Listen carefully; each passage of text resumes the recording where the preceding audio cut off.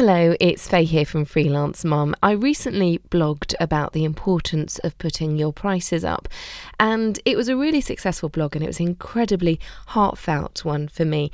And I thought, seeing as I'm a voiceover artist, I'm sitting here and I've got my studio as well, it kind of makes sense to sit down and record it as a podcast as well, because I know that some people enjoy things in different mediums. It may be the written word for some and the spoken for others. So here is that written blog for you, recorded as a podcast today on Freelance Mum. The importance of putting your prices up. It's been 4 years since Freelance Mum launched.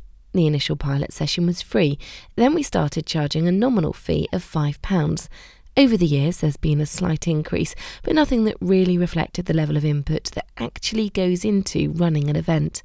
And believe me, quite literally, hours go into every one, far more than you could probably imagine. As I write, prices have just increased from £9 for members and £12 for non-members to £15 for members and £20 for non-members. Membership is £45 and includes a free entry to Freelance Mum, a day pass to the Lido worth £20 and a whole heap of member benefits. Today I had my first complaint about the prices. Although I was sad the member didn't feel they could afford to attend Freelance Mum anymore and hope our paths cross again, it reinforced my decision. We want Freelance Mum to be sustainable. We want Freelance Mum to be here for generations to come. We know Freelance Mum is unique. We are regularly recognised for our work and achievements. Just last week, I was invited to the Women in West Business Awards to celebrate 100 years since women got the vote. They drew up a list of the 100 most influential women in the West. And there I was, with my name on the list for my work with Freelance Mum. What an honour. What an incredible recognition that the small but mighty Freelance Mum can make a difference to people's lives every day. And 100 years since getting the vote, in our own Freelance Mum way, we're carrying that mantle. I digress, but it's an important digression to make, because above allowing parents in business to network, Freelance Mum shows the next generation that you can do the thing you love. To do that, though, there has to be an element of realism. And so, back to the prices. At the moment, Freelance Mum is very much a labour of love.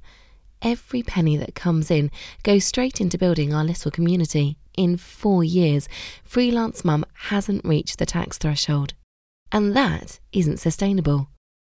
Unless we can make the model work, how can it possibly last? How can we possibly empower or be a good role model for the next generation? I had a sobering conversation while doing my books recently, and it boiled down to one thing. The prices have to increase. And really, if you're in business, is £15 or £20 a month too much to spend on your business? Not forgetting, it is also a business expense, so tax deductible, and you don't need to fork out for childcare because you can bring your children along. So here's what you're getting when you come to Freelance Mum. I mean the actual nuts and bolts, not just the enormous sense of well-being and the lovely warm and fuzzies of belonging to such a fabulous group. Here's the lowdown. 2 hours of facilitated networking, a guest speaker, a chance to showcase your business on the Gubbins table, bottomless fair trade tea and coffee, locally made fresh cakes and brownies, follow-up support emails, delegates' contacts where permission is granted, a great location, snacks for children, craft for children, free entry for children, professionally photographed events to capture the memories, coverage and support on social media, ongoing support in the mothership. We remain by far one of the cheapest networking events in Bristol, and we're entirely unique as we include children. In fact, because it's unique, I'm regularly told by one business coach that I should actually be charging a premium. But I don't, because I get it. I'm a mum too, to 2 beautiful little girls who I adore. I know just how hard it is to run a business while looking after little people.